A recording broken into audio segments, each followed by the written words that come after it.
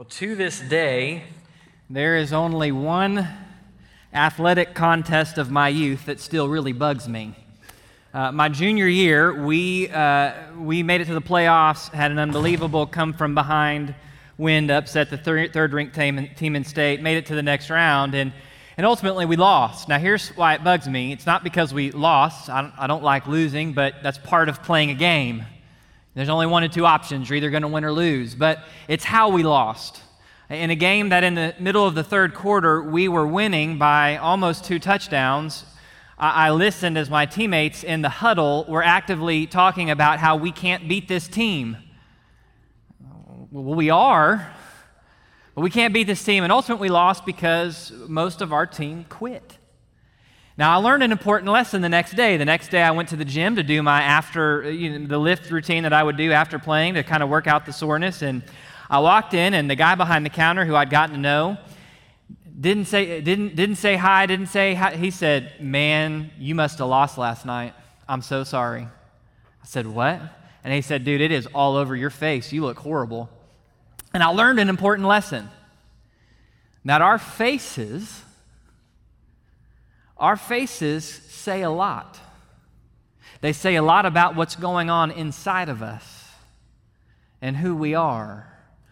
They say a lot about where we're looking, what we're seeking, what we're paying attention to, where we're at. There is something interesting that is revealed through our faces, and it comes out in an interesting way as we continue to work through the book of Daniel. So I invite you, if you would, turn with me to the book of Daniel, chapter 9.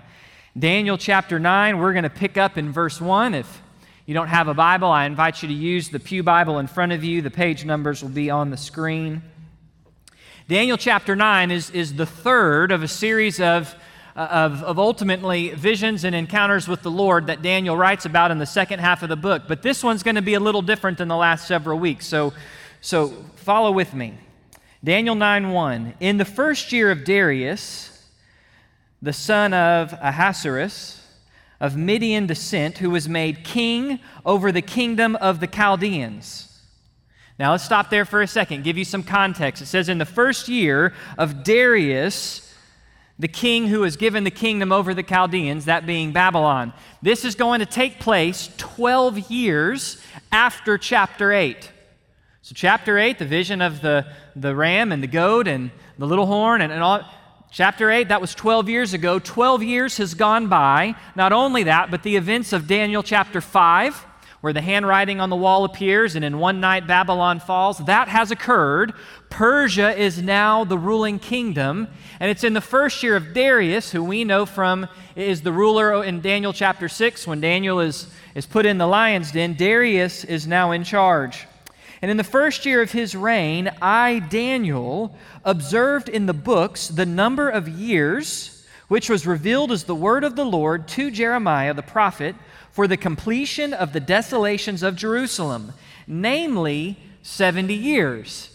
Now here's important context for us to understand. In what has seemed like maybe chaos to everyone else as Babylon falls in a night and Persia comes in, and what does this mean? To Daniel, it's no surprise, because he's been walking on the surety of the word of the Lord. He knows that God is sovereign and involved in shaping and moving human affairs towards appointed ends. And in the midst of this, we find Daniel faithfully in the Word of God, reading a written copy of the same book of Jeremiah you and I have today. And as he's reading through Jeremiah, he is reminded of Jeremiah's prophecy that the people of Israel would be in exile for 70 years. Now, give you some background on that. Jeremiah chapter 25, God is speaking through Jeremiah and says to the people, I'm going to give you a summary of it. For 23 years, Israel, I have sent you prophets. I have called you to repentance. I have called you to give up your idols, to give up your child sacrifice, to give up your sexual immorality, to give up your defrauding each other and financial entanglement. I've called you to repentance for 23 years. And if at any point you had responded, I would restore you to the land, the promised land, the land that God promised Abraham, Isaac, and Jacob, the land that God promised the people of Israel would be their land as he would be their God. At any point you would have repented, I would have restored you to the land, but you have not. And so what he says is, so I am sending Babylon to come and conquer you. They are going to take you into exile for 70 years. And then after 70 years, I will judge Babylon's wickedness. Now, fast forward. That's Jeremiah 25. Babylon comes in. They take over Judah, and the people of God take over Israel, and they begin 3 different waves of attack and deportation. And somewhere in there, you've got a group of God's people, a group of Jews living in Babylon, and they are really mad about it. And thus, Jeremiah writes Jeremiah 29. And in Jeremiah 29, he's going to tell the people, you're busy listening to false prophets who are telling you that don't worry, God's about to show up, God's about to take out Babylon. And he says, stop listening to the false prophets.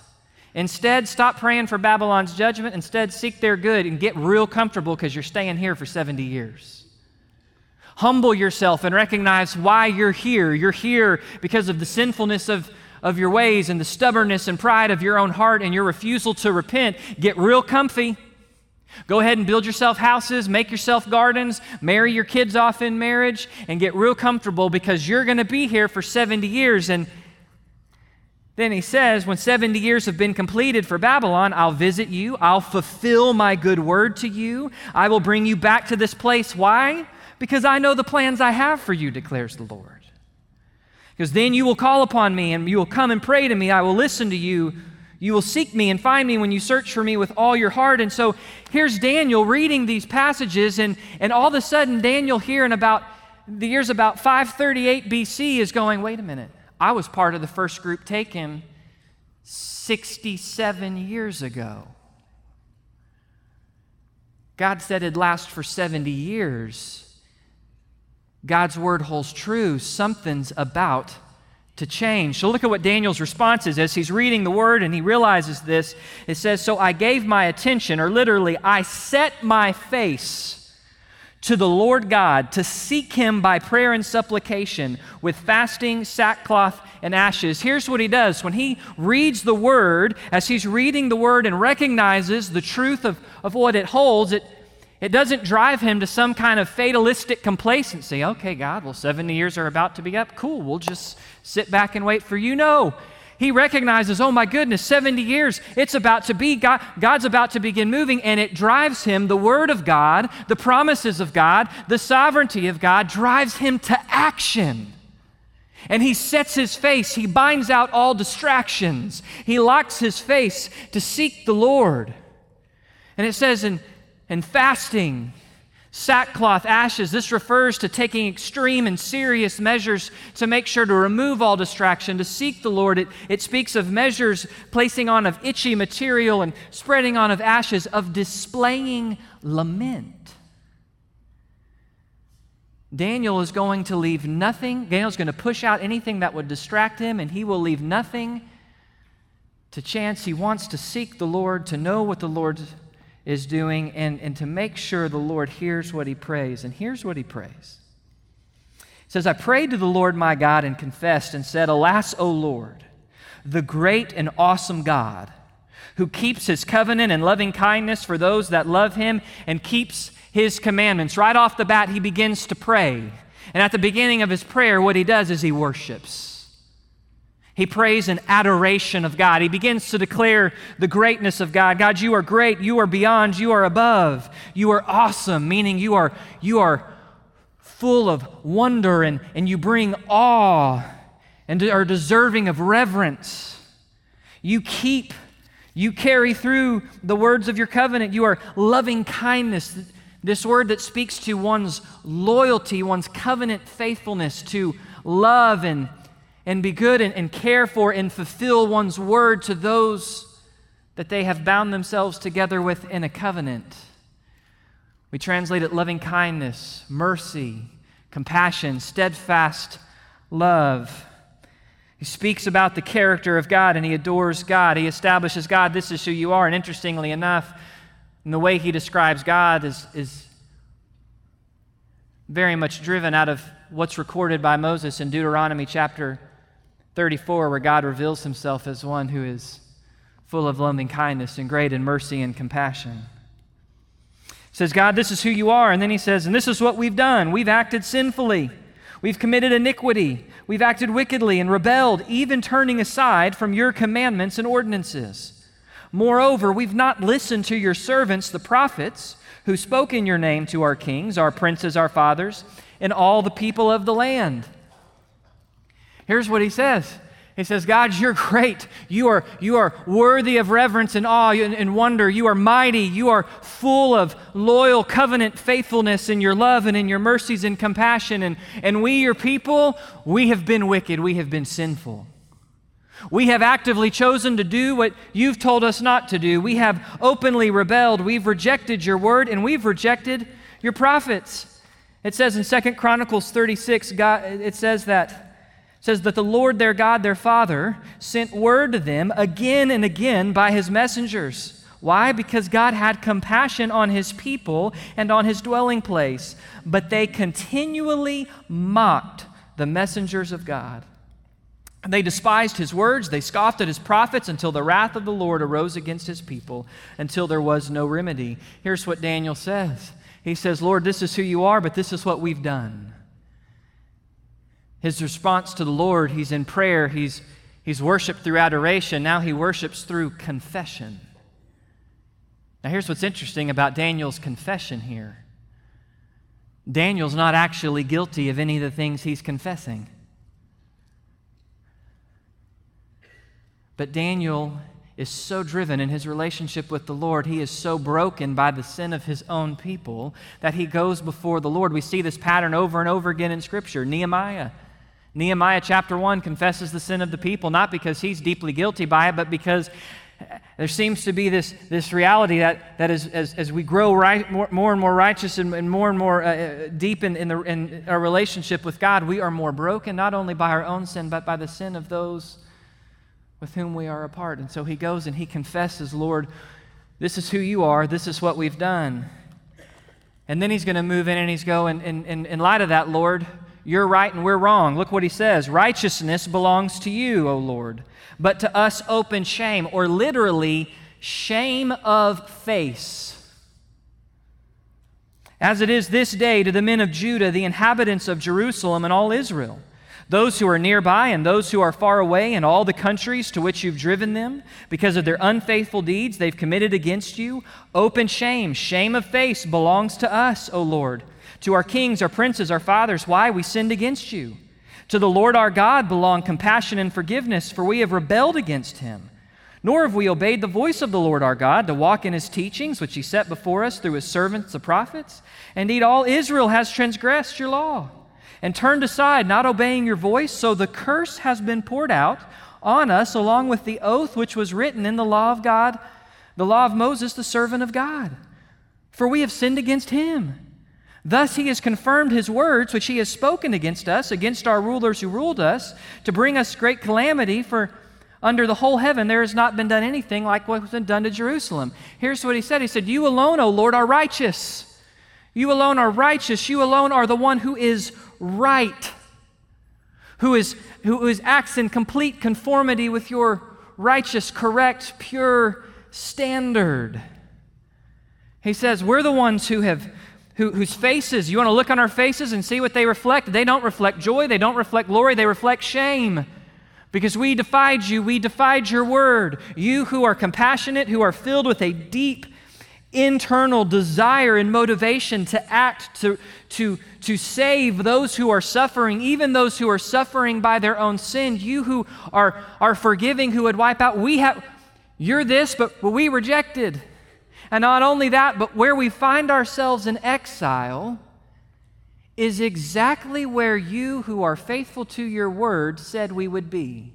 You see, if you rewind the clock and you go read Leviticus chapter 25, if you go back and read Moses' final words there in Deuteronomy, God is really clear to the people of Israel. I am your God. You will be my people. Here's the relationship we're in. This is what you expect of me. This is what I expect of you. And if you walk in sin and you harden your hearts and you deafen your ears and you refuse to repent, what I'm going to do is I'm going to remove you from the land into exile. God told them up front what he would do. And God did it. Because God is right, Israel was wrong, and God is faithful to his word, and Israel is powerless to stop what God would do. God has literally kept watch over his word. He knows what he's written. He's kept watch over it to do it. And so here's the reality. This is, if you want to say, this is an example of worship through repentance. For that's what repentance is. Repentance means my face is set on walking this way towards something wrong. And repentance is when I acknowledge this is wrong, I am wrong, and I turn back, my face looking at God, and I acknowledge, God, you are right, I am wrong, and I'm turning back to you. That's literally what repentance is. He's worshiping through repentance, but notice how bad the plight is. You go, wow, all of this is really bad. He's apologizing for past stuff. As it is written in the law of Moses, all this calamity has come on us. As it is written in the law of Moses, this calamity wherein our people were enslaved and paying taxes, where Babylon came in and took boys and girls, sons and daughters, and ripped them away from their families into exile, where later on they would come back and besiege the city and take 60,000 into exile, where later on they would besiege the city for a whole year. They would cut off the water and food supply. There would be bodily waste rotting in the street. There would be people dying of starvation. There would be even cannibalism. When he says this calamity, we're not talking about one bad day. We're talking about a horrific human experience that the people of God lived through and now find themselves in exile, experiencing the full weight of God's discipline upon their sin. They've experienced all of this, and look at what Daniel says, and you'll understand now why it's driving his prayer. Yet we have not sought the favor of our Lord. Literally, we have not sought to soften the face of the Lord our God by turning from our iniquity and giving attention to your truth. Here's what he says. He says, Lord, we've gone through all of this. You're right and we're wrong. And here's the problem. We may not be sacrificing to the idols of Baal anymore as we're out here in Babylon, but we haven't actually repented of the real issue of sin in our hearts. We still don't want to acknowledge that we don't want to accept who you are for who you say you are at your word and what that means for our lives. We still want you our way. And we haven't repented, Lord. Daniel recognizes 67 years into exile, they may not be bowing down to Canaanite gods anymore, but the actual issue of sin and repentance has not changed. In spite of all the people have seen. It says, therefore the Lord has kept the calamity in store and brought it for us. The Lord our God is righteous with respect to all his deeds with which he has done. The problem is we have not obeyed his voice. And having worshiped through adoration, having worshiped through confession, having worshiped through repentance, look what he now does in his petition. And now, O Lord, who has brought your people out of the land of Egypt with a mighty hand, you've made a name for yourself as it is in this day. We have sinned. We have been wicked. O Lord, in accordance with all your righteous acts, let now your anger and your wrath turn from your holy city, Jerusalem, your holy mountain, for because of the sins and the iniquities of our fathers, Jerusalem and your people have become a reproach to those around us.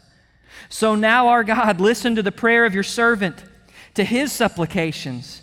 And for your sake, O Lord, let your face shine on your desolate sanctuary. Oh my God, incline your ears to hear. Open your eyes and see our desolations in the city which is called by your name. For we are not presenting our supplication before you on account of any merit of our own, but on account of your great compassion.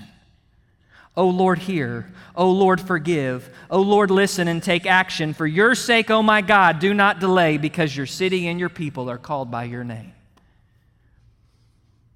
He's adored God. He's confessed the sin of his people. He's repented. And now he petitions, Lord, in light of who you are, in light of the fact that you are righteous, that you are just, in light of the fact that you are completely and totally always true to your character. You never operate outside of who you are. You don't have bad days or days where you're just off. You are who you are, and you always act in complete accordance with who you are because you are righteous. No, we don't deserve it, and I'm not coming here asking because we've measured up, because we've earned it. I'm not. I'm coming here asking on no other basis than the sheer goodness of who you are, than the fact that, God, in your basic disposition, you look towards humanity with love and compassion, that deep-seated, we've mentioned it a minute ago, that deep-seated desire.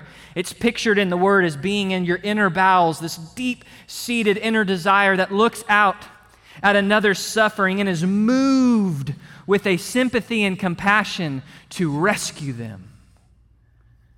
So God, in light of this, I'm asking that you would hear, that you would move, that rather than you look towards us with discipline, that you would look towards us with grace and glory, that you would restore us to the land. Now we're going to stop there. There's a whole lot more coming next week. This is only part one. But there is so much in Daniel's prayer that we have to understand, church family, because here Daniel finds himself in a position where he is in exile. He's over 80 years of age. He recognizes the Word of God is quickly moving and things are about to move to fruition, and the people are completely unprepared. And he's not driven to despair, but like we've seen Daniel time and time again, he is driven in dependence and humility down on his knees to seek the Lord. Why? Because our God is an awesome and good God. And despite of our sinfulness and even the waywardness of his own people, the Lord is righteous in all his deeds, and he is faithful to his every word.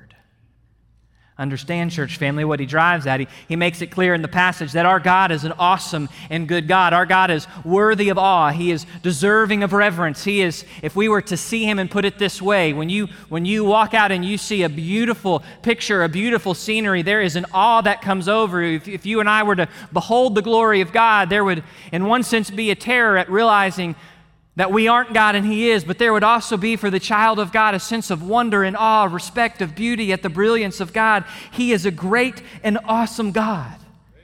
And Daniel's clear, he's full of compassion. His mercies do not fail, but they renew each morning.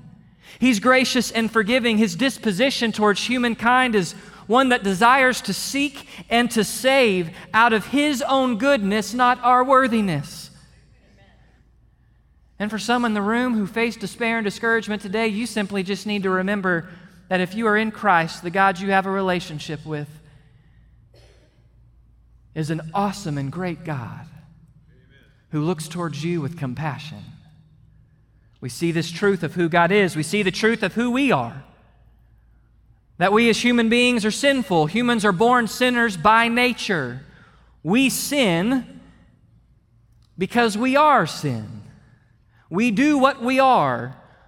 We commit sin in thought and action. It says that as sinners, we're born in rebellion, separated outside of a relationship with God. We're not born sitting at the table looking in God's face in fellowship. No, we're born chained to the ground in sin, staring down at our own iniquity.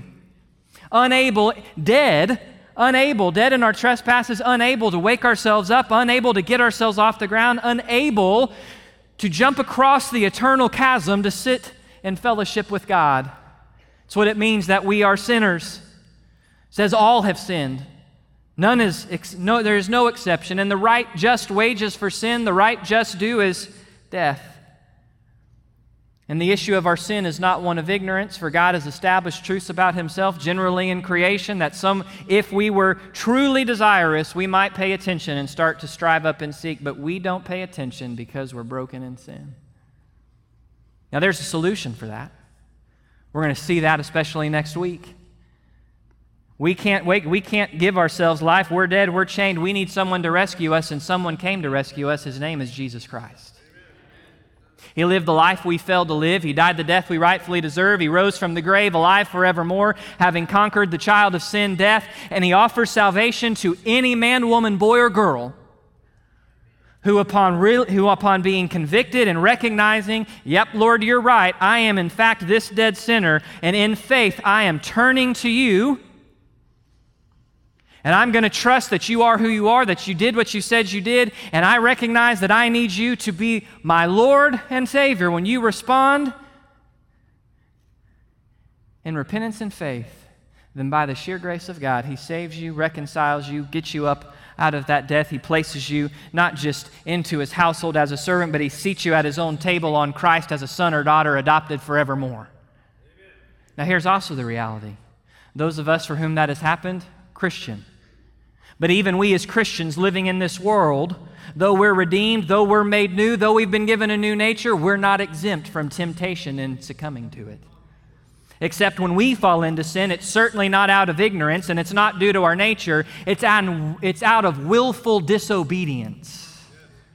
Like Israel, we know the truth, but we reject it. We hear the Lord's voice, we can read His word, but we choose deafness. We sense the Spirit's conviction, but we harden our hearts. And in spite of both the sinful brokenness of humanity and even for us as believers, how we can fall into sin, what we find is that our God is righteous in all His deeds. Amen. In all of His actions and ways to us, He is perfect. He is never wrong. God is never harsh, nor is He ever soft. He is simply right. We may not always understand what He does. And certainly when we're in sin, we may not always like what He does. But our opinion and our standards of what is righteousness, according to God, are like filthy rags compared to His righteousness and are irrelevant. He is right, and this is good, by the way.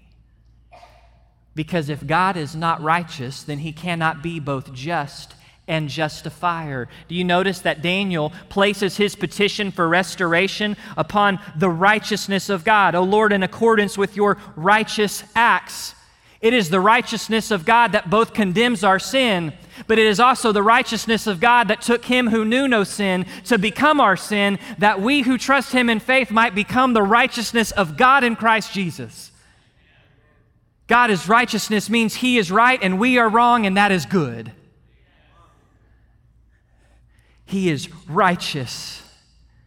His exile and discipline on Israel was righteous and just, not harsh. God's discipline in our lives as His children will always seem harsh and unfair when we are unrepentant. But to the repentant heart, it will never seem harsh or unfair. It will seem loving and gracious to break us of our pride and deafness and restore us to fellowship.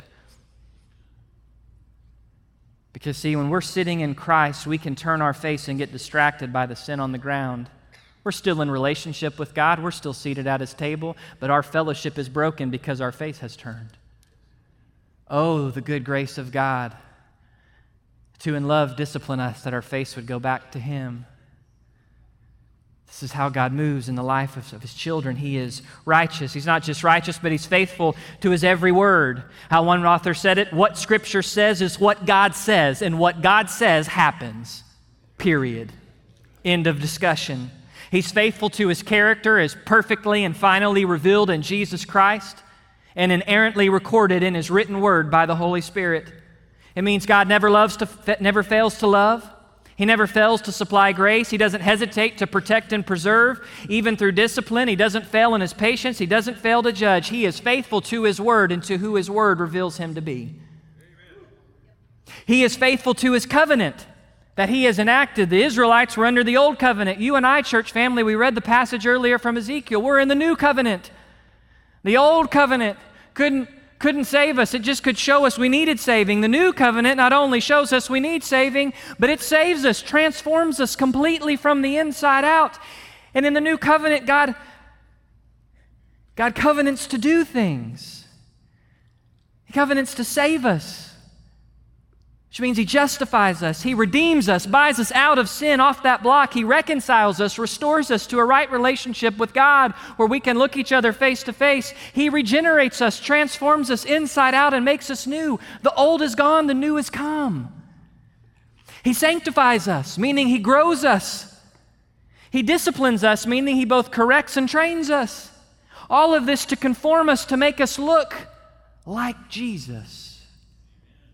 He not only justifies and sanctifies us, but He will glorify us, which means He sustains us through all the turmoil and trials of this life, which means He preserves us through all the dangers and snares to the end, which means ultimately this: He finishes what He starts.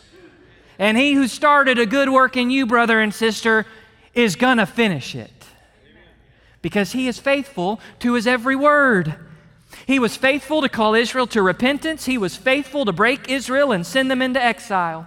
He was faithful to judge Babylon's wickedness, and He was faithful to take Israel back to the land. Church family, He's faithful to convict us we're sinners. He's faithful to save us when we cry out. He's faithful in our lives, brothers and sisters, to convict us of sin, to conform us into His image. He is faithful to His word, but He doesn't ever promise to make us respond. He calls us to respond. So when we understand and we look at what Daniel says, that our God is great and good in character, and despite of the fact that we are born sinners by nature, and even for us as redeemed and regenerate believers, we still possess the ability to fall. God is still righteous in all His deeds and faithful to His every word. When we understand this, there's a response on our part. There's a response on our part. What we must do is we must humble ourselves and set ourselves to seek Him. And specifically in this passage, through prayer. As we worship Him, as we confess our sin, as we repent of our sin, as we petition for His good will on the basis of His good pleasure, that we might know His good favor. We must humble ourselves. What do we mean by humble ourselves? Let me put really simple, church family. It means we seek Him recognizing He's God and we're not. That it's about Him and not about us.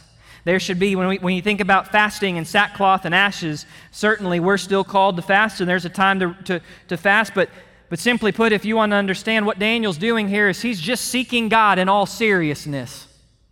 Is there a seriousness to how we recognize God is God and we're not? Listen, proud people don't seek the Lord. Proud people don't pray because they don't need help. Proud people don't confess because they didn't do wrong. Proud people don't repent because they're right. Only the humble seek and ask and worship and confess and repent and petition. We've got to humble ourselves to seek, to literally set our face. There has to be a resolution in our lives to pursue one aim, one goal at the expense of all other distraction. And can I just say, church family, we live in a day and age where it's popular to be a seeker. But God didn't call us simply to just seek. We're not called to just go on a journey to some place. It's not about a destination, it's about the journey. No, church family. Jesus said, keep on asking so you will receive. Keep on seeking so you will find. Keep on knocking so it will be open. Listen, no one pays attention to an adventurer who never gets the artifact. You don't go see Indiana Jones because he spends the whole 2 hours to come up with nothing. We're not just out there seeking. We are seeking with a direct and deliberate aim to seek the fellowship and communion and the will of God Himself. And what a good news, church family. God desires and delights to be found. Not only that, but He actually promises to be found by the hearts that will truly seek Him. Oh, what a joy. You and I can walk out of here today. We can right now reposture our heart in humility to go, Lord, I'm going to seek You. And we can do it with confidence because He says He'll be found. And if you're in Christ, it's not as if you got to look very far because God Himself lives within you. He's never left. We've got to humble ourselves and seek Him in prayer. And then interesting, Daniel probably knows the words of 2 Chronicles 7:14. If my people who are called by my name will humble themselves and pray and repent of their wicked ways, then I will hear from heaven and I will heal their land. Church family, we have to remember as we live in times that are tumultuous, that are chaotic, whether it be in our own personal lives or around the world, prayer matters. And we are to pray in light of His Word. It is the Word of God driving Daniel's prayer. Time does not permit, but there are so many cross-references where you can tell that Daniel's prayer is not just words he came up with, but he is praying other parts of Scripture. The Word is driving his prayer life. Perhaps many of us struggle to pray because we don't know the Word. Maybe we fail to approach God because we fail to hold fast to the Word. Daniel knows the Word. He knows God's promise, and it drives him to pray. As one wrote, exiled, captive in a godless land and moving rapidly to the end of his life, he still had great hope for his people, knowing the sure and certain promises of the Word of God. Confidence in the promise of God did not move Daniel to complacency. Instead, it drove him to action and down to his knees. Church family, our God is sovereign. He will fulfill His will. And He desires to do so with our obedience. So we have to respond to the truth of His sovereignty, of His control with action. His will demands prayer. We must be people who pray. The prayer of a righteous man affecteth much. Amen. And as we pray, we worship Him. We proclaim, we praise Him for who He is. By the way, it'll be much easier to praise God for who He is if you know what He says about who He is. Because sometimes you and I are not going to feel who He is. Even in my life as pastor, you better believe there are days I don't feel loved by God. But His Word says He loves me, and His Word says His love is most perfectly revealed in the cross. So how do I pray in that moment? I pray by remembering what His Word says. The Word drives. I worship Him. We worship in prayer. We proclaim. We praise who He is by meditating on who He is. We worship. We confess. Church family, we confess our sin. Do you realize the church is the only body on earth that confesses sin? No one else confesses sin because no one else thinks they have sin to confess before a righteous and just God. And where the confession of sin dies out, the church is no longer the church. We must confess our sin personally. We must confess our sin corporately. If there's sin corporately for us to confess as people of God. And understand, past sin that we simply ignore but have never confessed and repented of doesn't go away. Israel has been through the harshest discipline for sin a nation could know, and she still didn't get it. Yes, she no longer bowed down to the idols of Baal, but she still did not address the true idolatry of her heart, where she worships her own will and agenda for God rather than who God is. And by the way, it's why they would go back to the land. They would have access to the Scriptures and all the prophecies we see. And just over 500 years after Daniel's time, the Messiah would step forward into their place, and they would all reject Him. Church family, we better all be humble. Daniel's one of only two major figures in the Old Testament that we don't see any sin in his life and what's written about him. Yet in the very next verse we'll start with next week, it says he was confessing not only his people's sin, but his own personal sin. There is not one of us in this room who is above sinning. And there's not one of us in this room who's above God having sin in our life that we just have thought, well, it's out of sight, out of mind. God must not care. Let's just move on. Can I encourage you today, if there's sin in your past that you've never confessed and repented to the Lord, today's the day to do it. Today's the day to remove that elephant that's sitting on God's table and interrupting your fellowship face to face with God. We have to confess our sin. And the more we grow in Christ's likeness, the passage I read as we opened worship today, God's given us a new spirit, put His Spirit within us. The end of that passage says one of the results of all of that is that we actually mourn our sin. That the more and more we grow to be like Christ, the more we will mourn our sin, the more we will willingly go, oh Lord, this is off. I confess this to you. And I rest in the glory of the fact that when you forgave me in Christ, you forgave me everything I did, am doing, and will do. And so I acknowledge I'm wrong and you're right. Listen, church family, we've got to understand this personally and corporately.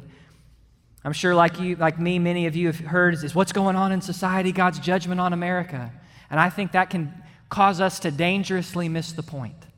Because it's really easy to look at and see, look at how pagan our world is. God's got to bring judgment. Could it be that's what's happening in our society is not God's judgment on America, but God's judgment on the American church for places we've been proud and refused to humble ourselves and seek Him?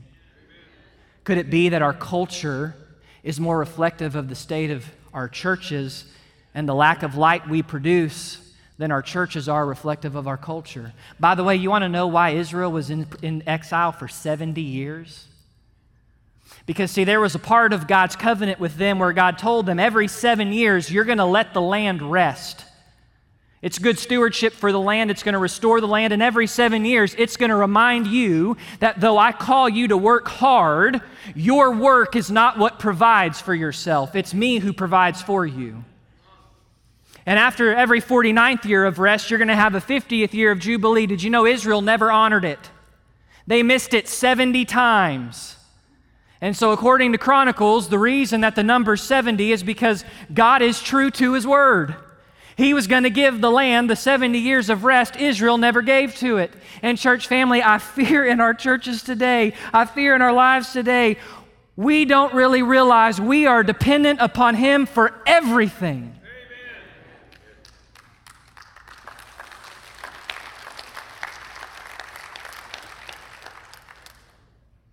So I don't know how many years of rest we've missed in dependence upon Him in our lives personally or our lives as the church. But if we have, it's time to confess and repent and turn around to Him.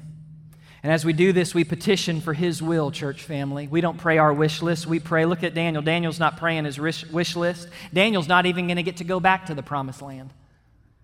He's praying for God's will. He's praying for God's restoration. He's praying for God's purpose in the lives of His people. He's praying for God's glory to be seen.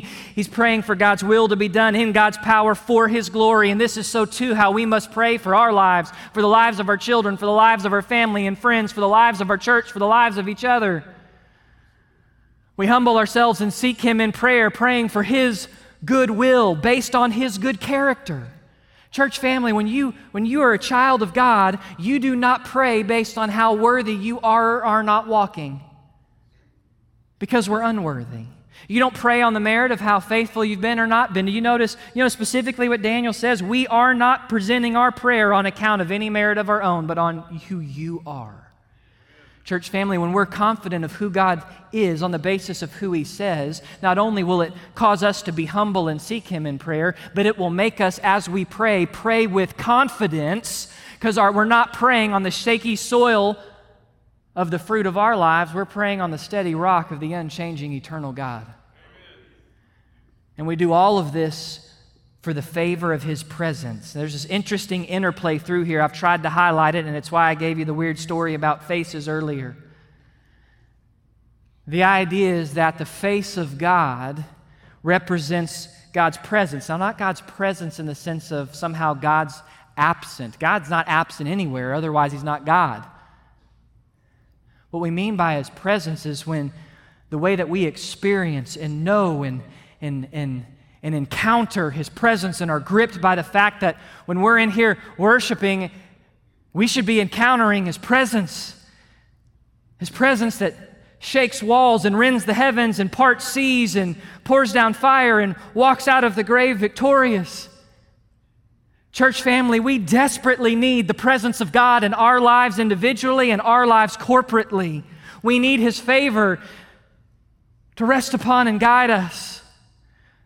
We need to turn our faces and set them to seek His presence. The truth is, in many ways, in our churches, we come in and we can worship and we can leave and never have encountered the overwhelming and almighty presence of God, because we do all what does God need to do to show up today? We got the music. We got the sermon. We got the announcement video. What do we need God for? And so we reconcile God to an honored box, whether in the church or whether in our lives, and we go, God, let us perform for you. God doesn't want us to perform with Him. God wants us to fellowship with Him. We need the presence of God, church family. We desperately need the face of God to shine upon our lives and our churches, to live in an awareness and an awareness and a grip of the power of God's presence. Oh, church family, how God might be waiting for us, His people, to humble ourselves today and seek His face. How He might be waiting to hear our humble cries of confession and repentance for our misdeeds so His healing waters might flood over us. How God might be waiting for His people to respond in order to truly heal the world. As Ian Bounce said, God shapes the world by prayer. The more praying there is in the world, the better the world will be, the mightier the forces against evil. But church family, we have to ask ourselves the question today, what face are we wearing? One of death because we are in bondage and dead to our sin that we were born into. We don't know Jesus Christ. Or maybe we know Jesus Christ, but our face today is one of shame because there's disfellowship in our relationship with God. Or are we wearing a face today that, like Moses, meets with God face to face, and having met with God face to face in His presence, our face radiates the glory of God to all who see? What face are we wearing, and whose face are we seeking? Are we seeking the deceptive face of the world and its false promises? Are we seeking the inglorious face of our own selves, or are we serious in our pursuit in humility to seek the glorious face of our God? Oh, may it be. Let's pray. Jesus, we look to You. We acknowledge we need You. We acknowledge that we live in a culture that without realizing it, Lord, on one hand, You call us to hard work. You do not call us to work as if everything depends upon us. That's when pride creeps in. And so, Lord, we look to You today. You know how we need to respond. I don't. But Lord, how each and every one of us needs to respond, may we be not just responsive in this time of invitation, but may we be responsive, Lord, as we go out of this place, as we go grab lunch, may our faces radiate with the glory of Your presence. As we go to the workroom tomorrow, as we go home and try to deal with waking up kids tomorrow morning, may our face radiate with the glory of Your presence. Lord, we confess it is far too easy to allow distraction, temptation, busyness to keep our face looking other places than You. So, Lord, we look to You in this time. It's in Your name I pray.